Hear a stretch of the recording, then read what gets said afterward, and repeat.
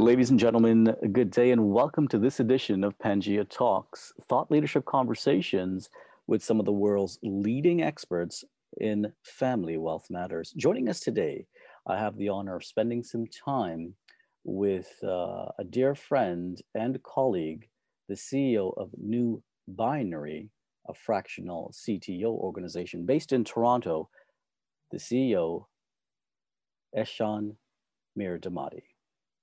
So I'm going to pause here for a sec. How did you want me to say your first name properly? Ehsan or Ehsan? Ehsan is, yes. All right, but cool. I think you were close enough. No. I'll do it. I'll do it properly. I'm going to just, we'll edit that out. So I'm going to pause here. Sure. And I'm going to redo it. All right. In 5, 4, 3, 2, 1. Ladies and gentlemen, good day and welcome to this edition of Pangea Talks, engaging thought leadership conversations with some of the world's leading professionals in family wealth matters. Joining us today is my dear friend and colleague, CEO of NUBINARY, a fractional CTO organization based in Toronto, CEO Ehsan Mirdamadi. Ehsan, welcome, sir, to Pangea Talks. It's a pleasure to have you here today. Thank you, and thank you for having me. It's a pleasure to be here, and it is an honor to be able to talk about my experiences, in my professional career, and also my work in engaging in the community and the startup ecosystem. Incredible. You talked about your work and some of the incredible things you've done thus far in your career, and more to come from what I'm seeing of your track record.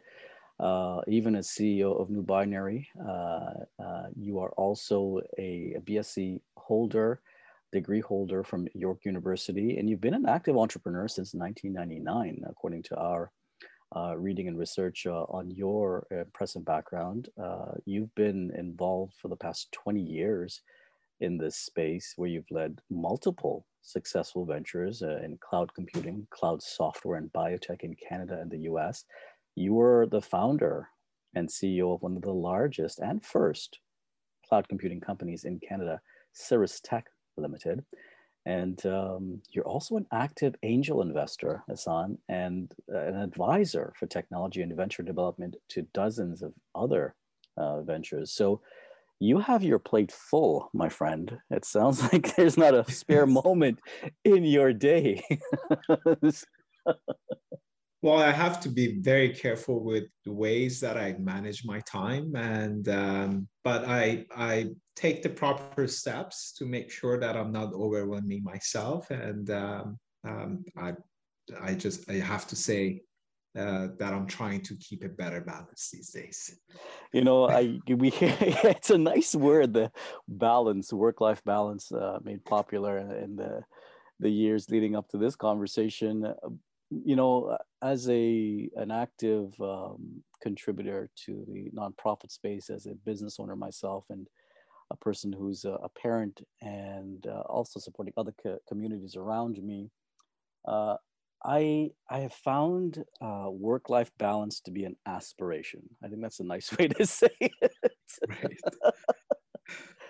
Yeah, I don't, I'm still trying to find it. I find that also that high performers, people that excel in their business acumen or their craft, or even artists who are musicians or painters, I find those folks, and I read their stories and talk to them, and they excel because they focus so much time and energy, and genius or exceptionality usually lives in that world of focus, which is in some ways contrary to this balance that we hear in the general parlance. But that's another conversation. We'll get back to that idea. Maybe we can learn from you as a CEO how you've managed to remain successful with some of the technology companies you've led, but also how you've managed your time to remain engaged in what you're doing and still have the resilience to keep going. We'll talk about that later in the conversation. I wanted to share with the audience the interesting work you're doing with NUBINARY and fractional CTO services. Most folks listening to this conversation will have a sense of what that is. But I'd love for you to paint a picture with words and show us what the fractional CTO service offering does and how it works for an example of one of your clients. You can keep the name confidential, but we'd love to have you paint a picture of how it works. Of course, and appreciate the question. So the idea of NUBINARY came to us when we were looking at the companies, technology companies, and for the most part, every company is now becoming a technology company these days. And we looked at a variety of companies that received some early stage investments from the community, whether it may be the angel community or the VC or the private equity firms. And we wanted to figure out how we could increase the chance of success. And soon we realized that a lot of our inventors, founders, new entrepreneurs, I would say, or repeat entrepreneurs, they are doing a fantastic job in terms of research, the market that they're going after, understanding the problems and the challenges, and really coming up with a solution that makes sense. They do a fantastic job in doing the heavy lifting of the first few years and really going out there and validating their assumptions, their technology, and really the invention that they have worked on for, I would say, many years prior to the launch. But what we're finding here in Canada is that they go through many challenges in scaling those technologies. And as you can imagine, technology development and building technology development teams is a very expensive process for any company, for any, especially early stage companies that are operating on shoestring. And so we realize that this only comes through experience. We make a lot of mistakes as entrepreneurs, but we only talk about success. Indeed. And but those making mistakes and those learning in action experience is definitely required if you want to scale any company for that matter. And so what we're doing at NUBINARY is to bring that expertise and to bridge that knowledge gap for the companies to really avoid making those mistakes and really putting the capital they raise or they put in on their own into real work rather than just trying and finding out about the challenges after investing.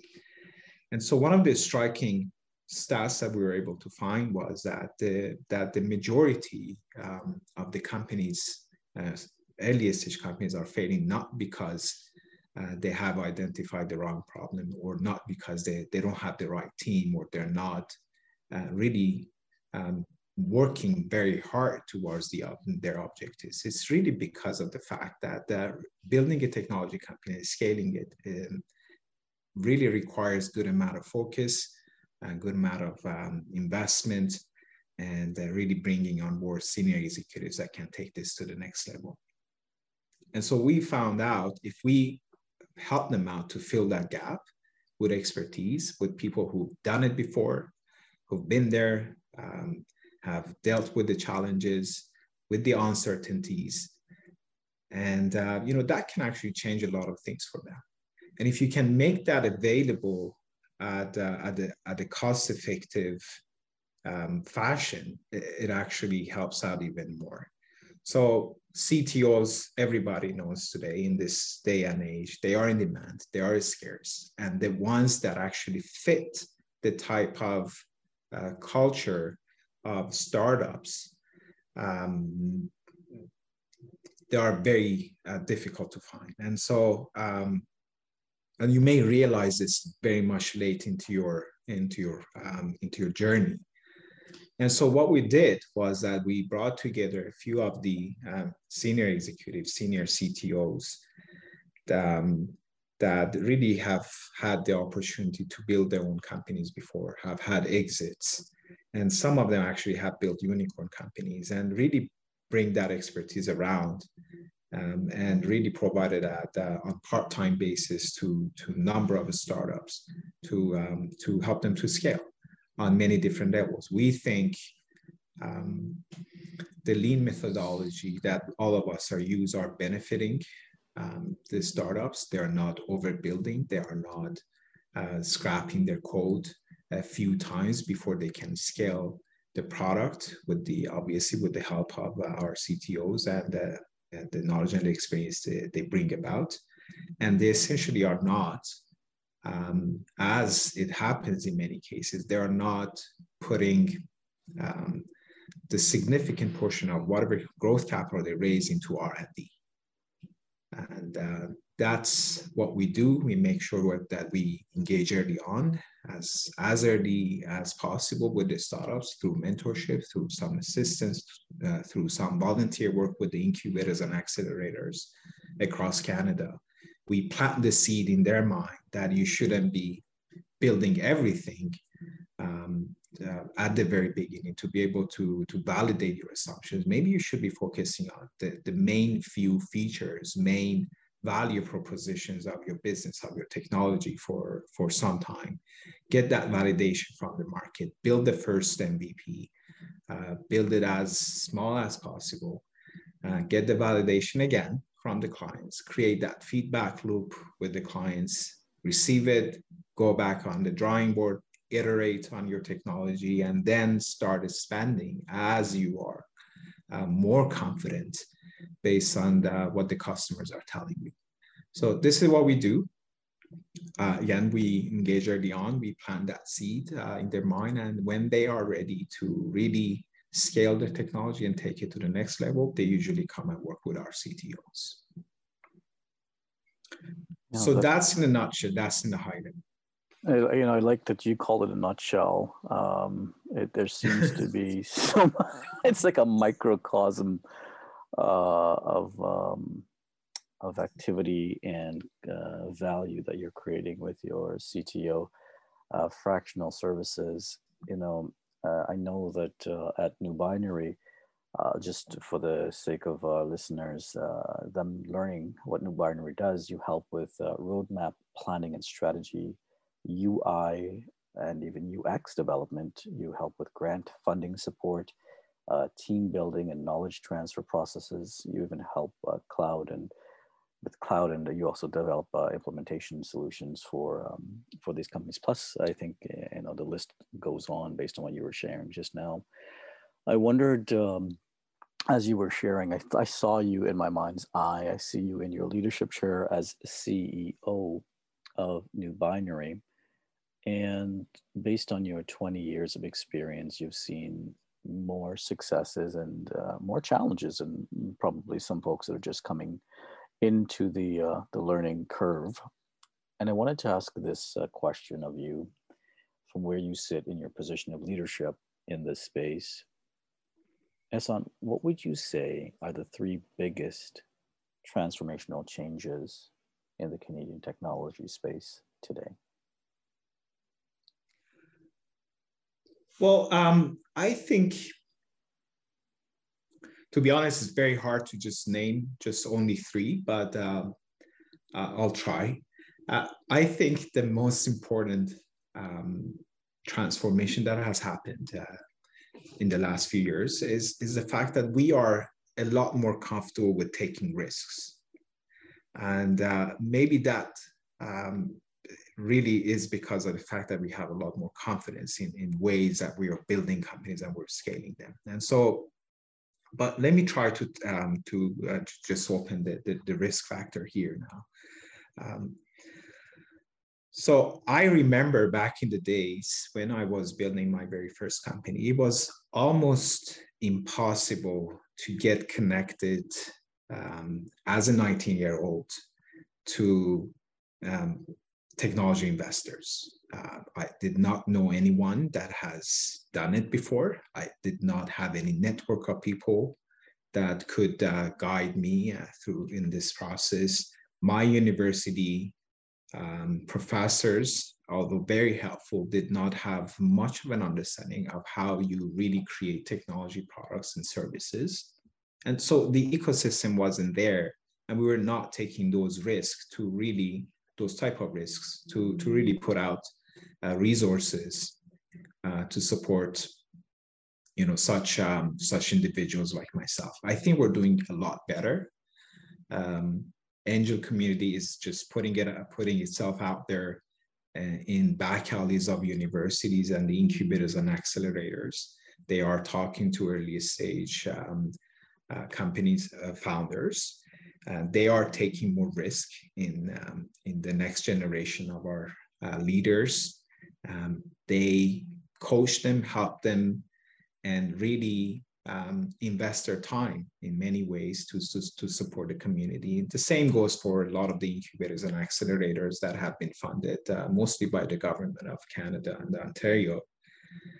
And that are really, they are taking those steps, those risks to help the community and create the community and help the community.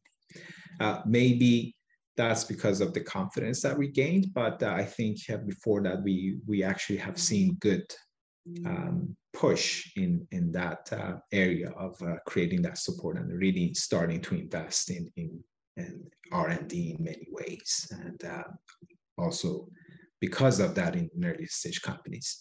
I talked about confidence. That's a big trend that I see. I think if you look back in history, you could probably find a unicorn companies that are valued over $1 billion. And you probably could see that every maybe few years we had a new unicorn coming out of our ecosystem, of our technology ecosystem. You look at the BlackBerry and the Nortels of the world, all those great technology companies that actually led the way. But today, I can confidently say we are seeing a few unicorns a year. And that probably has helped out in creating that confidence. I see our entrepreneurs, our new entrepreneurs, really thinking about capturing global markets from the get-go. They think they are well positioned to do that. They don't feel any limitations doing that. And I think there's a lot more confidence in ways that they can raise capital. One of the most important challenges for them. They can raise capital in our backyard, in our essentially from the cores of our ecosystem in Toronto, Waterloo, to begin with, and then the rest of across Canada, you see the same trend. And maybe the last one is that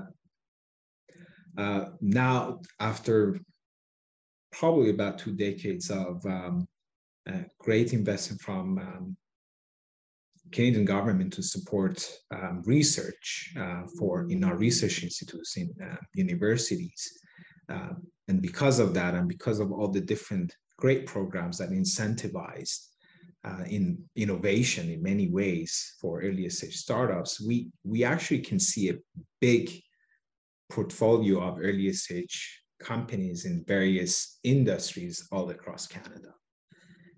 We've seen that happening for many, many years. It's going by the day. It's impressive. We're touching every type of industry now with our innovation ecosystem. We're doing great in AI. We're doing great in smart manufacturing, in medical devices, in clean tech. And now, everyone and a lot of the players, I would say, in our ecosystem are thinking about how to scale them. That's a new trend. That is a new approach, I guess, a lot of companies like ours that are taking to be part of the whole toolbox of these earlier stage companies to help them out with the scalability. That's a big, I guess, progress for the entire community, because now we are strategically thinking about how to really put together these type of services and resources, and how we are essentially helping out this big sea of early stage startups to get to the next level. Thank you for that, Ehsan. You talked about a number of big ideas that I think would take more time to really dive into. because as a senior leader myself, I recognize the importance of big ideas, and I also see value in exploring them so that we can start implementing change to shift the future. And I think I'll likely have to arrange to have you back on Pangea Talks to talk about those ideas in further detail. One of the things that you mentioned is that you talked about a few things. You talked about technology companies in the context of unicorns. And generally, since we're based here on the East Coast of Canada, I wanted to raise some awareness of what's been happening across the country. Vancouver, for example, has produced 7 unicorn companies in the past 7 months. And this is drawing from an article in Vantech Journal where I can give you some names here, which speaks to some of the really encouraging progress we're making in the Canadian space, as the Silicon Valley of the North is one of the other names that some areas of Canada are called. Trulio, valued at 2.1 billion. Traffic, Thinkific, I think is another one, 1.3 billion. Clio, approximately 2 billion. Dapper Labs, 7.5 billion. My goodness. GeoComply, 1 billion. Galvanize, another billion company, and Celera, I think is how we say that name properly, is approximately 7 billion. So that's encouraging news coming out of Vancouver. And I know you're here in Canada. Later in this conversation, we'll talk about the work you're doing with Axion, which was built as an Archangel network of funds. And so we'll talk about how you're seeing different opportunities in that startup space within the Axion Archangel Investor Fund environment. I wanted to, at this point, talk about NUBINARY and how NUBINARY, how you see it as a CEO, how is NUBINARY positioned to participate in these 3 bigger changes that you've just articulated moments ago?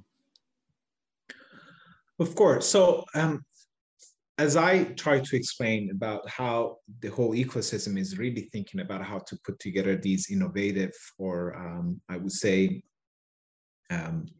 really bold approaches to come up with products and services that can help the scalability of these technology companies, we're actually aligned with that wind of change.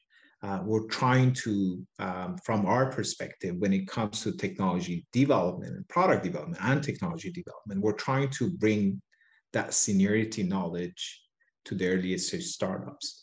And so we are part of this whole big supply chain of service providers that are really now betting on the support of these future, hopefully, unicorn companies and to scale.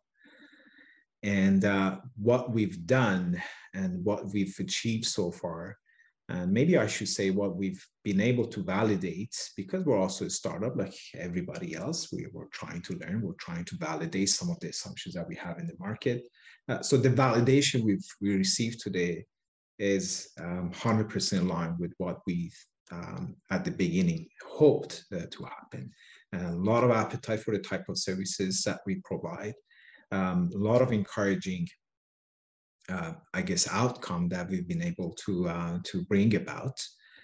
We've been in situations that the companies struggle for years, sometimes up to about 7 to 10 years, growing their company, and we essentially go in those situations into those type of companies, and we were able to really show how that can happen within really 2 quarters or about a year.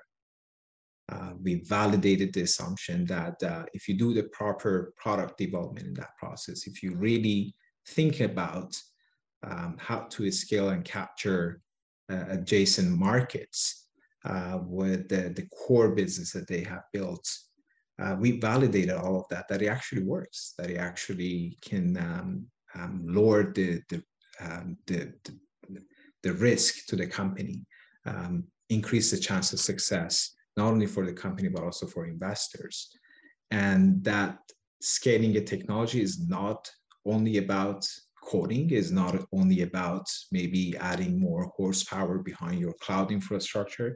It's about a mindset. It's about a culture. It's about really understanding the opportunities and be agile enough to capture them. So that's what we've been doing with NUBINARY. We're proud of what we've done.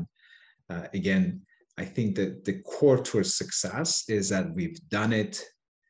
We made our own thousands of mistakes.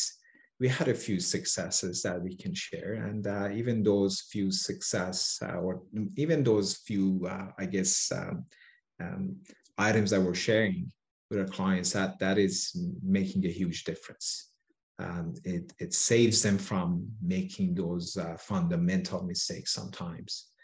And that can hinder not only their growth, but also the interest in the market for them, both from their customer standpoint and also investors. So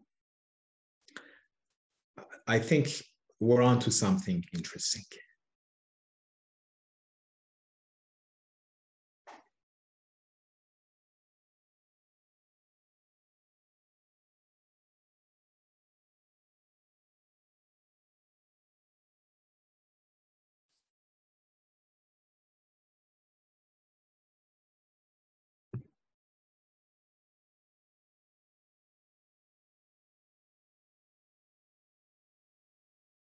Are you still there? Hi, Ehsan. I think it is going to be a remarkable story to tell about NUBINARY, and we'll be following this story with great interest in the months ahead because we see you making a tremendous impact in the technology space with the work you're doing as CEO at NUBINARY.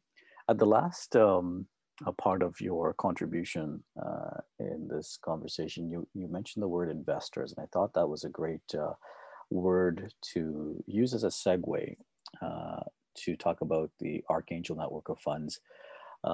In April of 2021, a new angel investment network was founded by a consortium of super angels. And this is an interesting term. I get to call you a super angel, evidently, because you're definitely involved in this platform. And it was received to great claim because it was oversubscribed for the first closing of 10 million. The Archangel network of funds is based in Toronto, the Toronto Waterloo corridor on the east coast of the country. And the intention there is to invest in early stage, high growth Canadian technology companies across a wide range of sectors.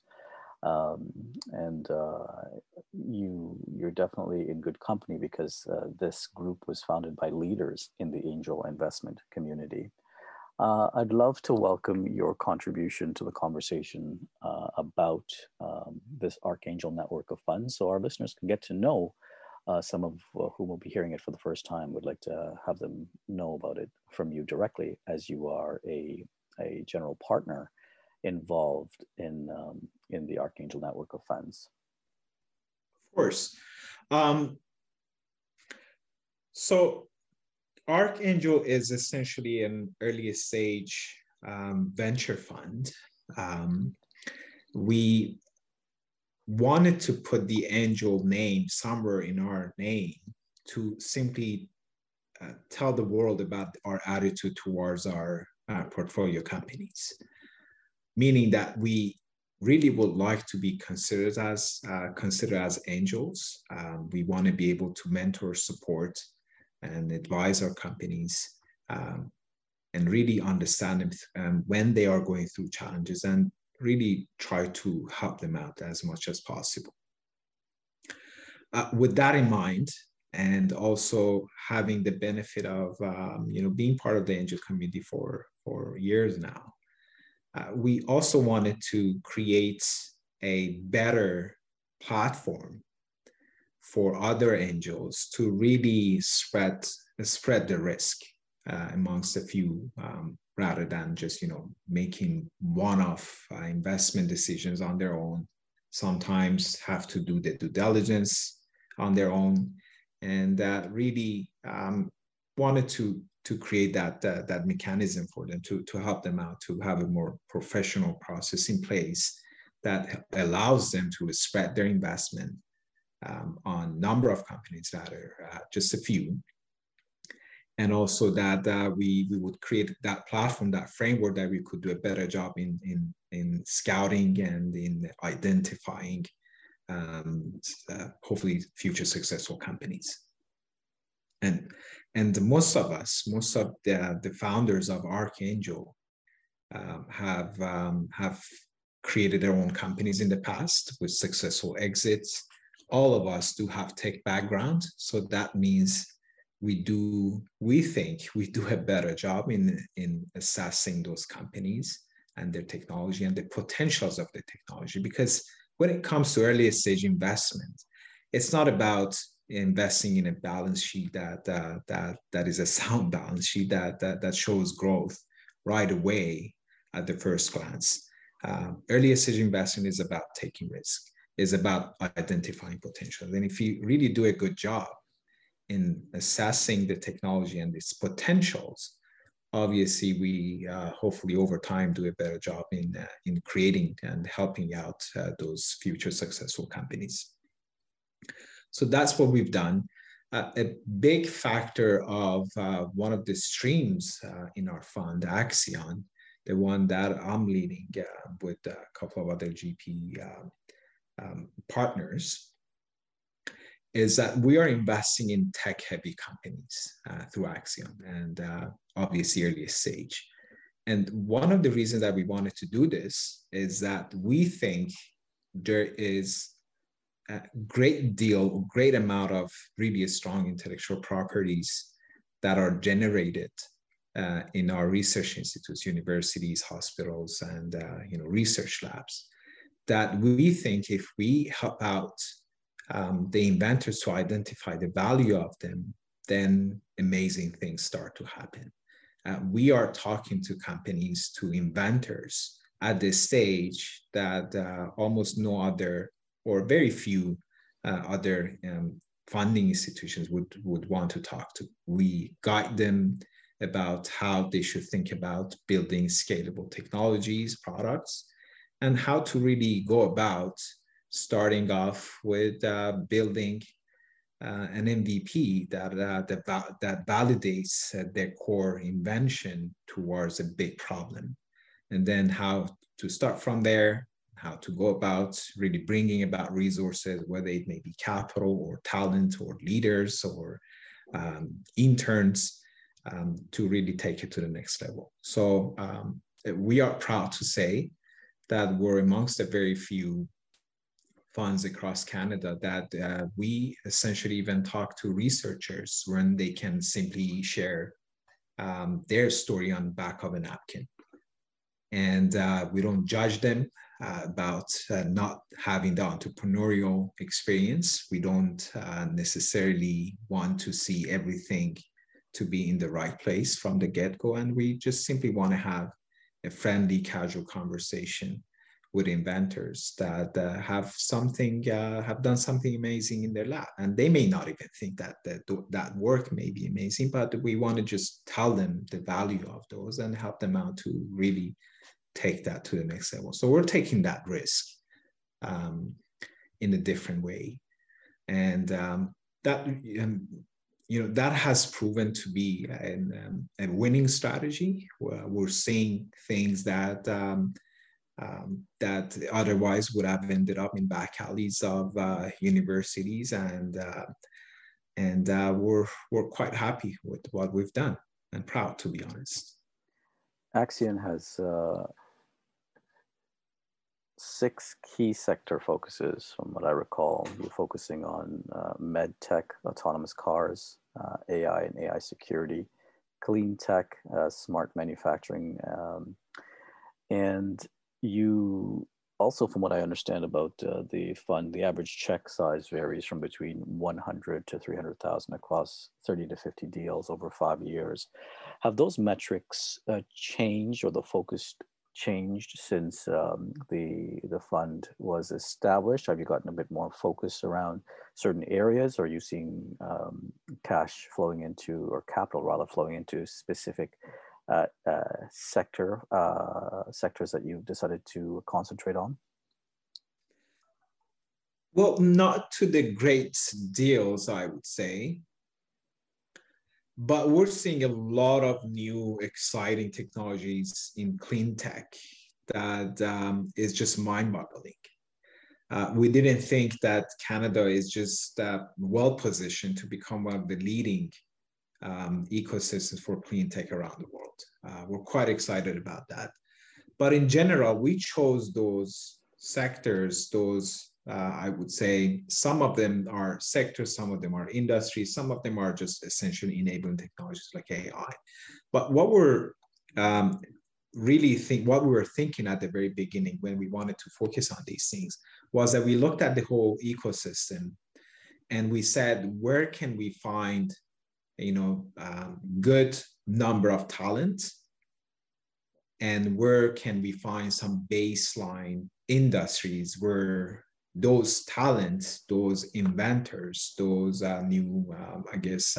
newly graduated professionals or newly acquired professionals can really, get into those industries, work on those baselines, and really build something interesting. And so we found out that obviously we're doing some amazing work in AI. In most of our universities, top tier universities are actually doing a fantastic job there. In Toronto and Montreal, we do have a huge and humongous ecosystem when it comes to AI. And we've seen some great examples of the type of companies that adopted those type of enabling technologies, and whether it was in smart manufacturing, in medical devices, in other areas. And we also have had this great baseline because of our leading technology companies from old days.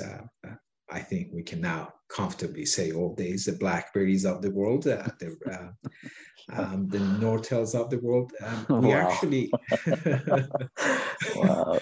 It's like hearing it, you're speaking of these ancient legends from time past.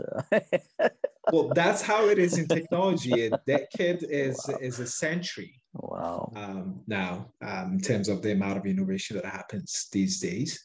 And so, so the great baselines, those great leaders of the past actually contributed to our knowledge of creating great things with that has an electronic component and some great software components on top of them. So we wanted to be in that realm. And so that's how we consciously made those choices, and not so much of a deviation, but some exciting, great surprises. At Axion, the Axion Fund, you have a very clearly defined mission. You say that your mission is to unlock capital and accelerate the transition of Canada into an innovation economy through three strategic focuses. Number one, make angel investment accessible to investors who otherwise are not able to participate. Number two, promote the creation and commercialization of intellectual properties and hypergrowth outcomes. And number three, remove barriers for Canadian investors to connect to smart and value and add investors can connect them with industry partners. So you're actually providing, in my estimation, a much needed service and access point to investors who wish to participate. And this is the key thing that I recognize, is that they don't have to do it alone. With your leadership as GPs, as well as your other GP partners who have had successful exits, some of whom have worked and had participated in unicorns themselves, they know it from the inside. So investors don't have to go through this new startup environment. And even in the research phase, you're talking about folks that are doing research. Investors don't necessarily need to have a complete a set of deep skills and education in the selection process, because they have your team to help them along the way. And that's exciting for us, because we see significant value in partnering with people that have deep expertise in their area of focus. And that, I think, is going to continue to nurture the success of the work that you're doing with Axion.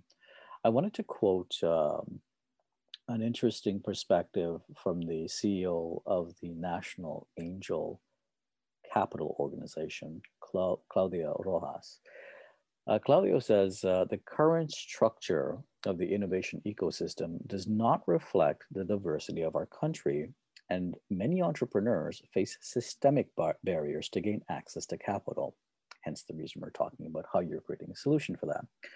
Only with equitable access to early stage capital can we realize our full economic potential, Mr. Rojas says, and he says realize it as a nation, because he's talking about this on a national level in Canada. He says that the Archangel network of funds reflects an emerging trend of new angel collectives that are opening up new pathways to capital. And this consortium of experienced super angels is well positioned to play a pivotal role in supporting entrepreneurs across a wide variety of sectors and backgrounds. Now, at Axion, you're focusing on, I think, 6 key areas. I'm sure it's going to grow and expand when you see more opportunities. You talked about clean tech being a very key area, and I think that serves well to the next question that I have, Ehsan. I wanted to ask this: 3 years from now, where would investors look back and wished that they had participated in technology startups today? Well, obviously, clean tech is definitely one of them. But I think if we look back again in recent history for the last 2 decades, for example, Ontario has done an amazing job in manufacturing, especially in auto industry.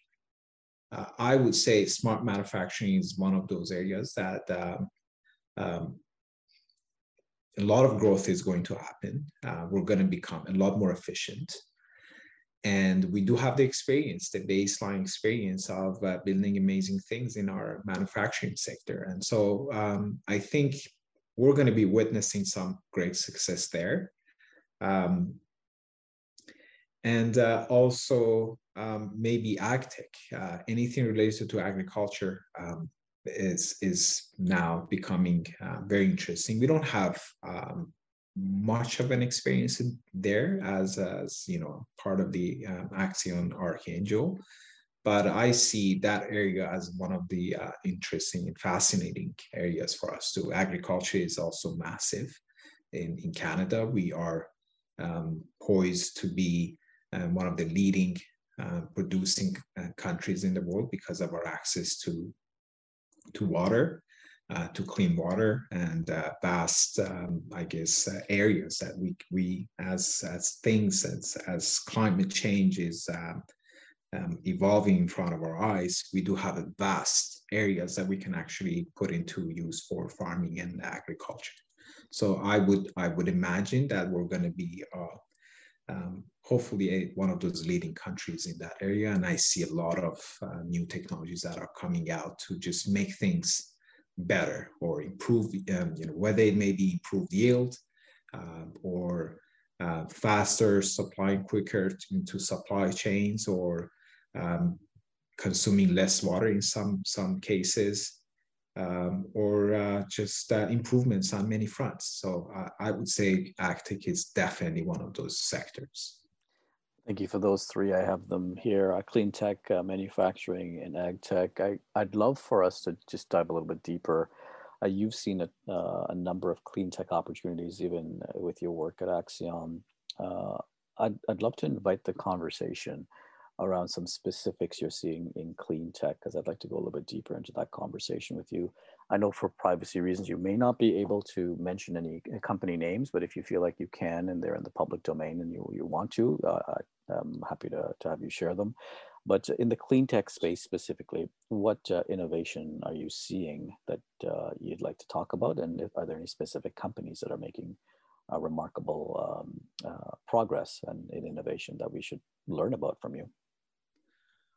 Of course. Well, I wish I could name just, maybe at least 100 companies in that space, because it just mind-boggling. I see a lot of efficiency improvements in ways that we're using utilities in buildings. I see a number of technologies that are actually helping out to identify the waste in buildings and also how to mitigate that. And also other technologies that are, by their nature, they are making things a lot more efficient, whether it may be related to the cooling and heating of the buildings, or how you design to essentially create the comfort at the same time consume less energy. I see new battery technologies that are coming out that are essentially very much impressive. I see new types of fuels that people are thinking about or working on these days. I see better algorithms for autonomous cars that are designed to have better consideration for fuel efficiency. A lot of innovation in electric cars that are used in various industries. Mining is already adopting so many battery operated vehicles, which is massive. So it's all across so many different sectors of the industry that they're adopting or inventing and adopting new clean tech technologies. I'm quite excited about this one because we are, as a country, consuming more energy than the majority of the countries out there, and that's because of the type of climate that we live in and the huge land that we live on. The infrastructure costs in Canada is actually amongst the highest ones in the world. Because of the spread of the population in a big geographical region. And so I think it is extremely exciting that we're starting from our backyard. We're essentially already pushing forward those improvements because of our own challenges, the homegrown challenges or local challenges that we're facing. I wonder to myself as you talk about all these different opportunities, and I link this conversation that we're having to the understanding that your work at Axion is also focusing on clean tech. How many clean tech names are you seeing right now on your desk that Axion is allocating capital to? I think about 20% Oh, wow. of our new leads are somehow related to clean tech. May not be directly talking about those things, but the efficiencies that they're talking about will create that efficiency, let's say in factories, or in ways that the irrigation systems that we have in agtech. But it's just on the rise. You see that trend almost in every corner of every industry now. And you talked about manufacturing as well. What percentage of the Axion portfolio is exposed to technology innovation in the manufacturing environment? It's not a big number right now. I can't say it's more than maybe 5-10% today. Understood. But we're seeing the new wave that of the companies that we're actually helping out and help them to really be ready for when they're pitching to us. So the pipeline is building up very much nicely, and we can actually see a lot of new innovation that is still at the lab and the research institutes. But the problem and the challenge with the manufacturing, the fact that they may not be at the stage where we can confidently invest in, is really because of the fact that the adoption is very much complicated. It takes so much to introduce a new technology into manufacturing. I anticipate that may be the same for ag tech. As you build your ag tech pipeline as well, adoption may be a constraint. Is that a fair assessment? That is definitely fair, but right now we are at this stage that there is good amount of penetration of technology out there already. So there is a foundation, there is an infrastructure, and at least the mindset and the appetite is a few steps ahead of the smart manufacturing Incredible. space. That's this. So this conversation is very exciting for me because I'm getting to learn with you, and our audience is learning as well a bit more about the Axion fund. So we talked about a 20% allocation or so to clean tech and clean tech related um, holdings. There's about a 5 or 10% range in manufacturing. As we take a look at the remaining part of the pie chart, where would you say the bigger allocations? What sectors in the Axion fund as it stands today? Well, we're a new fund, so the stats that I will be giving you are definitely going to change. But Indeed. we see some a good amount of innovation coming out, and in mining, and we are following the suit. Mhm. And now I think smart buildings is, if we can categorize those companies that I'm kind of contemplating about in my head, if we can categorize them as smart building technologies. But crowd management in buildings, in facilities, in city environments, public areas, that somehow is becoming a major item, and maybe that's because of the COVID. Um, and that there are some great ideas that people are coming up with because of all the limitations and it's created for us. I I can't give you a straight answer on this one, to be honest. I think the more I think about it, uh, most of them do have an electronic piece and component into it, and some sort of a software. So um, we talked about clean tech, we talked about mining and manufacturing. There are some enabling technology earlier stage that we're looking at today that could be the right fit maybe for a variety of the industries. So, and also life sciences. Life sciences is big, good big portion of our portfolio companies. So whether it may be some new material science or medical devices or health tech, telemedicine, if we lump all of those into life science companies, that's where we see good significant portion of our portfolio. I appreciate that. I think as our audience listens and they get to learn about what you're doing at Axion, my intention here is to educate, and I appreciate you giving us that perspective in how you're allocating. Telehealth definitely is top of mind for folks who are following this space.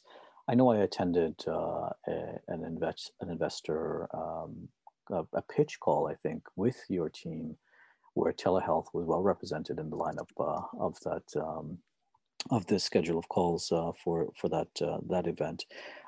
So I can relate to what you're articulating here. What I wanted to get a closer sense of as we talk about this, our listeners are always aware of how we can contribute and align capital with our own values, and a lot of our listeners are very much interested in how we help grow the nation and how we continue to add value by supporting successful Canadian businesses. Now, I wanted to quote one of the things that you shared with me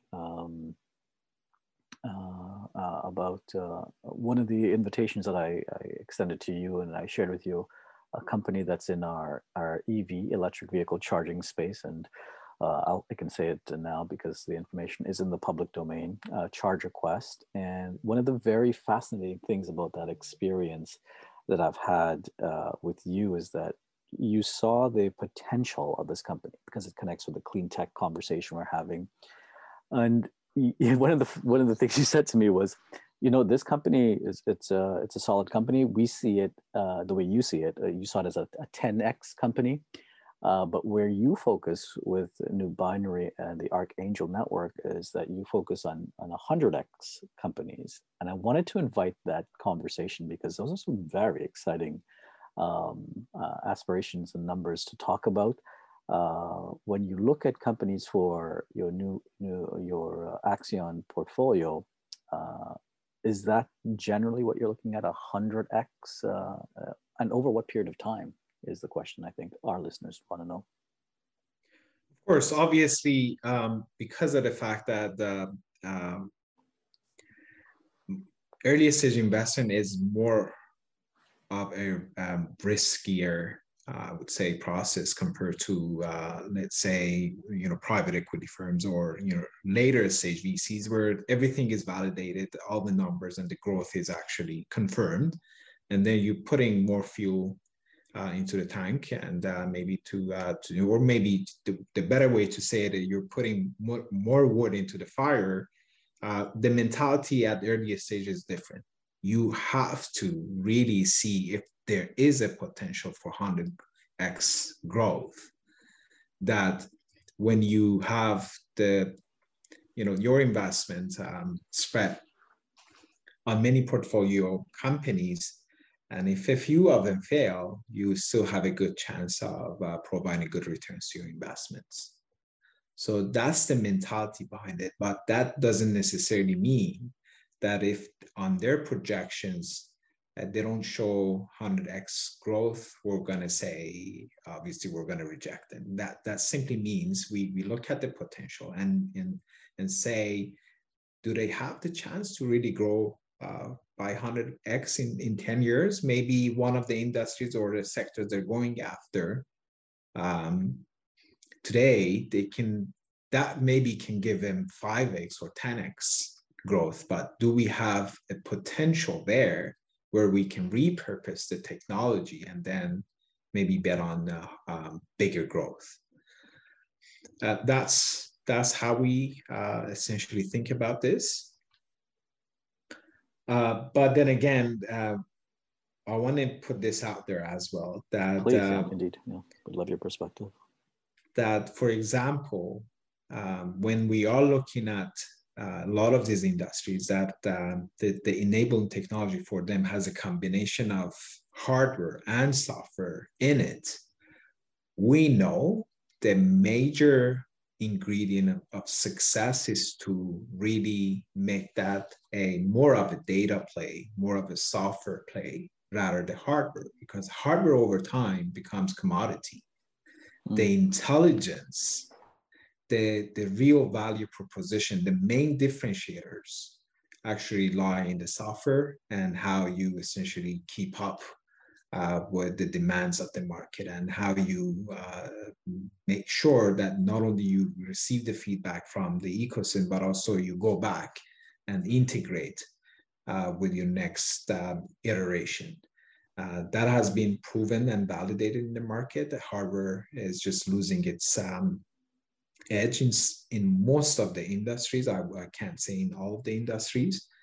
And so when we talked about certain opportunities, you and I together, I thought that the hardware play is definitely important to be looked at. But the main differentiator is that how strong the team is, understanding the potential of data play, and how they're capturing it. Integration is the next piece. So when you're thinking about, let's say, charging stations for autonomous cars in the future, how is that integrating back to the routing algorithm to make it more efficient, more even feasible for the type of a service that those autonomous vehicles will be providing? So many very important details to be aware of, and we're glad that your team is around the investor table to ask those questions of the limited partners or the companies themselves. As we take a look at what the future holds for Axion and your work there, what do you anticipate would be the bigger opportunities for capital allocation in the next 12 months as our listeners and investors consider um, how to allocate their capital, or at least a portion of it, to the Axion fund? That's a great question. Um, I would encourage and invite our prospect future investors, LPs, to really engage with us and see things firsthand for themselves.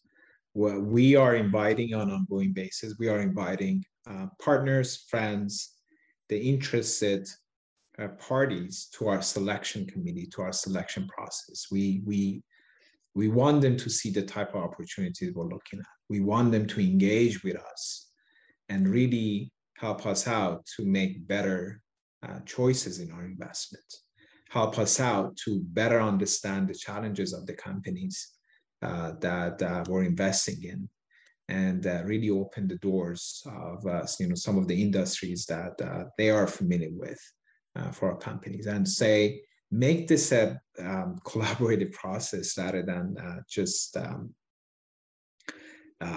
observing what's happening in our ecosystem, and for institutions like Archangel, Axion.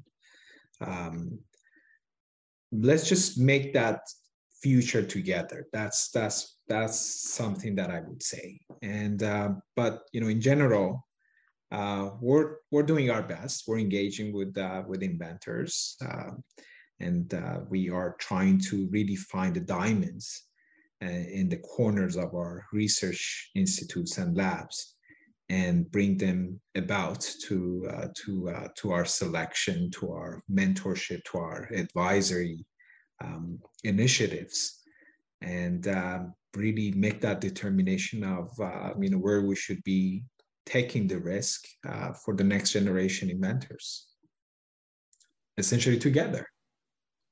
I like the way you've described it as a partnership, even with the investor community as well as the companies, the LPs. I think that's a thoughtful or mindful way forward as we build as a community together. I think that has legs. There's an old saying that goes, if you want to go fast, go alone, but if you want to go far, go together. And I think I hear a bit of that wisdom in what you're articulating now. You also talked about the future in your last comments, and I wanted to talk about the future with you from what you see in your CEO chair and also as a leader in the technology and innovation space in Canada. Ehsan, what structural changes would you like to see implemented to shape Canada's digital future?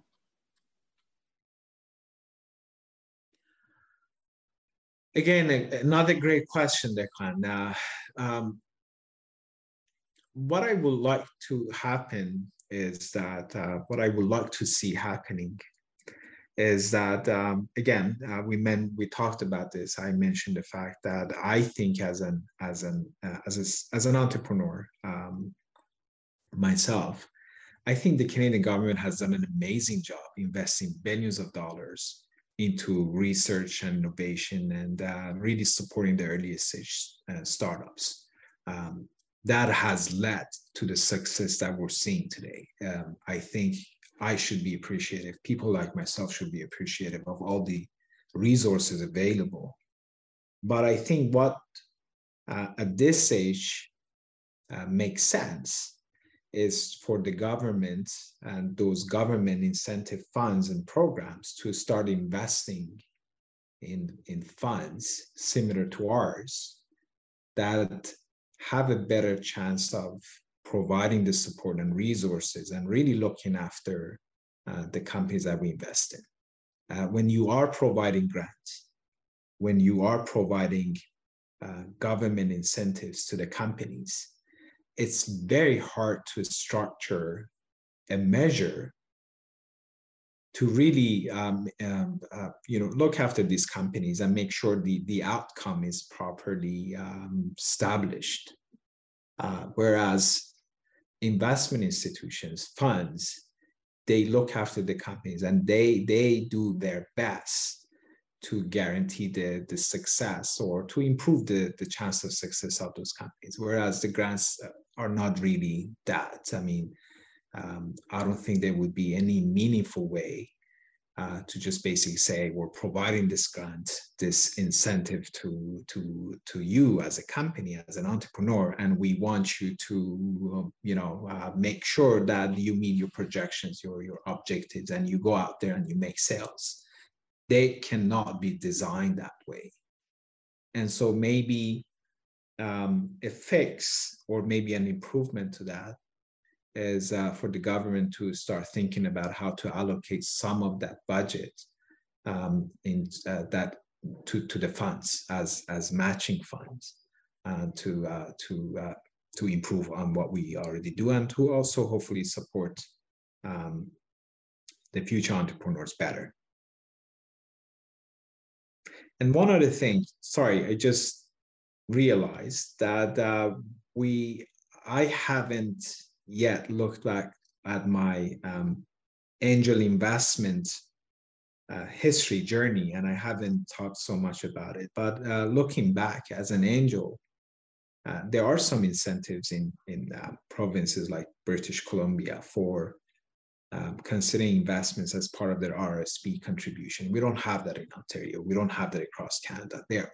We need to think about those type of incentives. So we need to also incentivize our investors in ways that they are taking the risk and supporting the earliest stage startup community.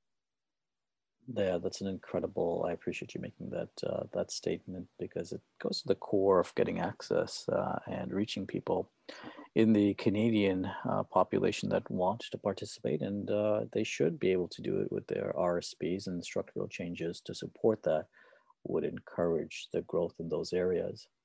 Thank you for sharing that thought. I also wanted to give some feedback from the former chairman of Research in Motion, Jim Basile.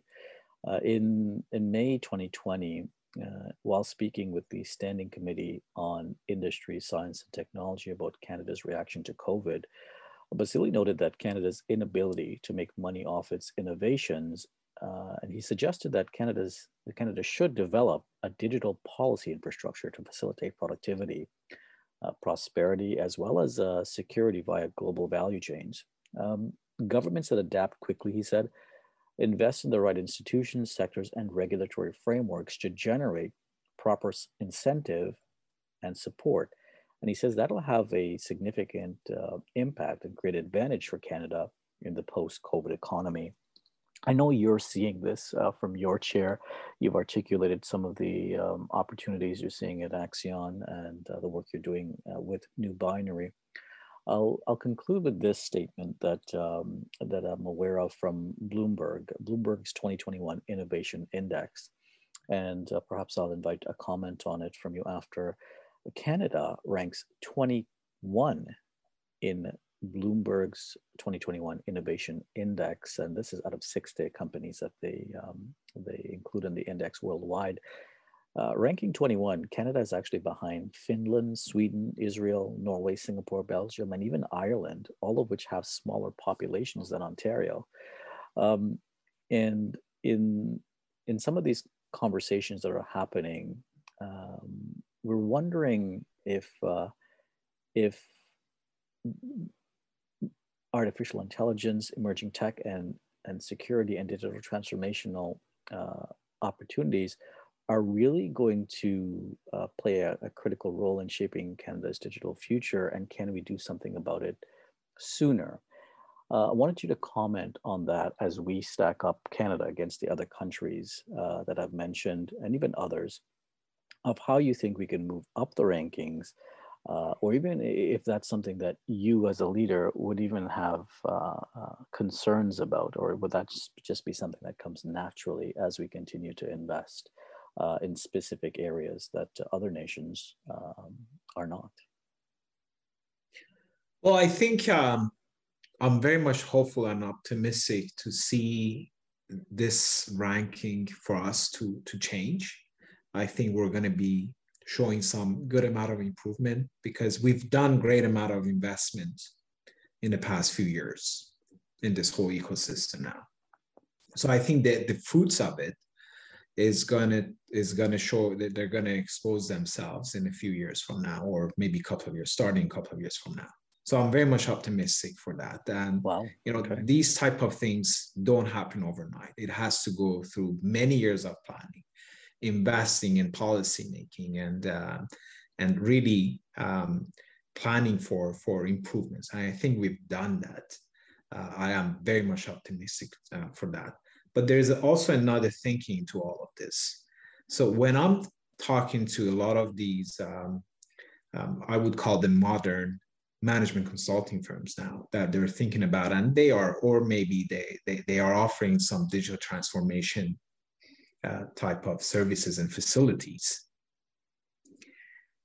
And I have to say, the unfortunate reality of it is that we're still thinking about digital transformation in some very primitive ways. It's not only about us or as Canadian. It's generally is the case across the board in most of the nations that I've been studying. We're talking about digital transformation, but we're essentially talking about putting a CRM, cloud-based accounting platform, maybe project management softwares, maybe procurement or inventory platforms. But to me, as a technologist, these are older or more of a conventional technologies. And as a baseline, you definitely need all of that.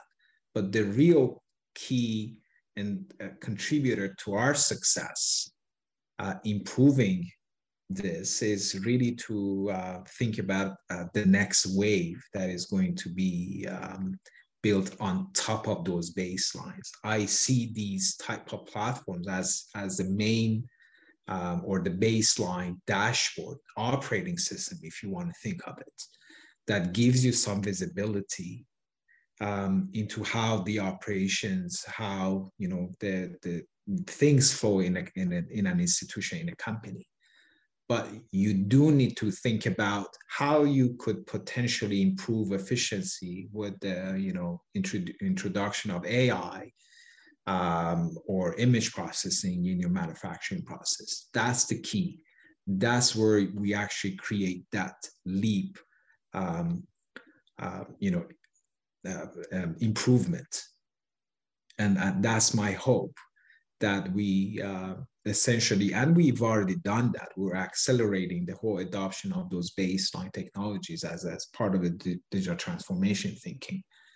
But I'm very much hopeful that we bridge the gap between, some great companies, SMEs of our ecosystem, and what happens in the innovation ecosystem. If we can marry the two and bridge the gap, we can actually have some significant advancements in the way that we operate. When we talk on this conversation, I see very important strategic perspectives expressed. I wonder, if we were to just inspire those listening on the call, maybe some of whom may actually be in high levels of government in our network. If you had an audience with the appropriate government decision makers in Canada, and they said, Ehsan, we'd like to spend an hour with you because what you're about to share with us will shape the next decade in the innovation and technology space in Canada. What's the one message you would like them to hear, and what's the one thing you'd like them to change? You talked about us changing the way we listen to the conversation. What's that one thing you'd like them to know and do? And here's the thing, this is what I care about, do something about in that meeting. I know it's a tough question, but it's a good question. I'd love to hear your thoughts. Well, I'll tell you this. When it comes to engaging with officials, with government policymakers, with leaders of our country and ecosystem, it's great that I can communicate maybe through these type of interviews with them. But I think I would be giving them an example, a great example, instead of talking about what I have, about my own opinion or perspective into things. I would get them to get some of the industry leaders together in one room with a few relevant startups, innovative and great startups that can actually change things for them. Get them to listen to what those new bold technologies can do for those big corporations, industry leaders, and remove all the filters and see what happens. Just observe the conversation and see what comes out of it. And you would be surprised of how easy it is to really bring about change by just removing barriers and really incentivizing companies to pilot new technologies in many different ways. What happens today is that the companies have to jump through maybe 100 hoops before they get to that point. Inventors come up with something in the lab at a research institute, at a university. They go through, the whole applying for grant process.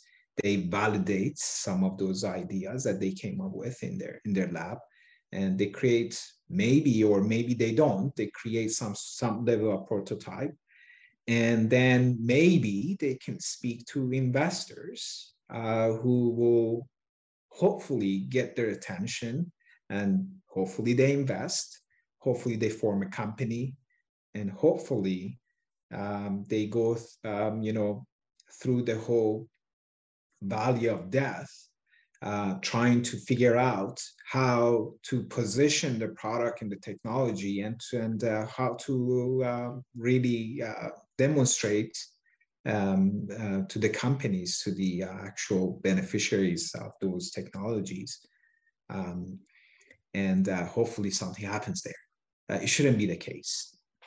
We should be able to remove barriers. We should get the industry leaders to have unfiltered conversations with innovators from time to time. I know it's not possible for them to, for the industry leaders to really spend as much as time we spend with these startups, but I think there can be very simple cut-through mechanisms that the government can incentivize, do some hand-holding to really have that unfiltered, convenient, casual conversation about adopting new technologies. And I think they will be surprised just looking at those conversations, and maybe based on that, they can come up with some creative ways to incentivize this process. Ehsan, I think we need to continue to have your voice at the table to champion these causes for innovation and technology advancement. We at Pangea Talks are grateful for the time that you shared with us today, and we look forward to inviting you back to learn more about developments happening at NUBINARY as you continue to change the Canadian landscape through your fractional CTO service offering, as well as the opportunities you're creating for Canadian investors with your Axion Archangel Fund, which gives investors professional services and access to startups in Canada that have high potential. Thank you once again for joining us, Ehsan. We look forward to talking to you again in the future, and continued success, my friend. My best to you. Thank you very much for having me, and thank you for doing what you're doing.